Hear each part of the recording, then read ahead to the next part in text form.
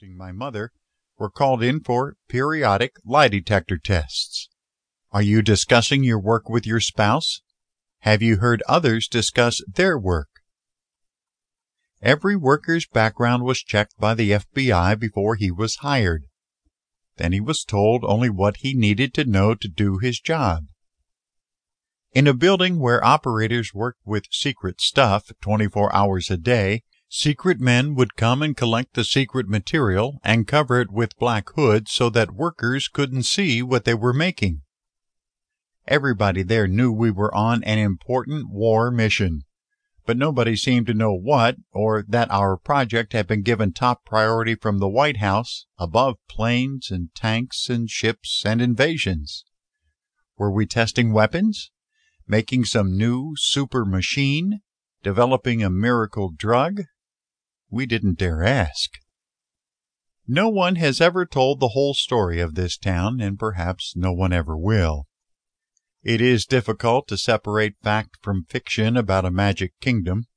Many of its secrets are in graves now with the men and women who helped create them, and other mysteries lie still buried in concrete vaults beneath the rolling landscape, here and there and God knows where.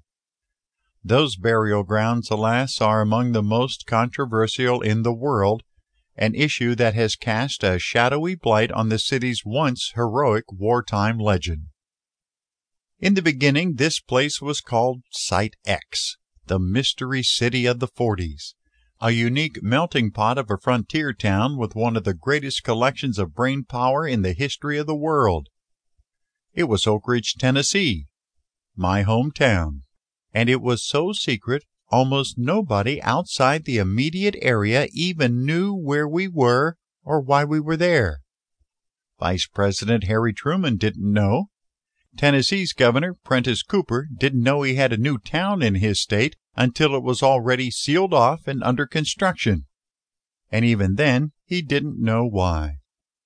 Those living in surrounding communities who knew of it were told it was the Kingston Demolition Range. It was also known as the Clinton Engineer Works, the Manhattan Project, or the Manhattan Engineering District. Outsiders were mystified to see trains haul in 100 boxcar loads of material almost every day and never see anything go out. Part of what they saw go in looked like raw ore. Nothing went out for almost 2 years, and then it was shipped by the gram in a specially made briefcase handcuffed to a secret courier. Oak Ridge was never intended to last beyond its single wartime mission. We were just a government town, created from scratch out of the backwoods and farms of East Tennessee, farms once belonging to a few hundred families. We didn't know until much later that they had been banished from their land, and we just assumed that after the war the town would fold like a circus and everybody would go home and the farmers would return to their fields. Half the town did leave in the 6 months right after the war, but the town never folded. In fact, next month, September 1992, Oak Ridge will be 50 years old.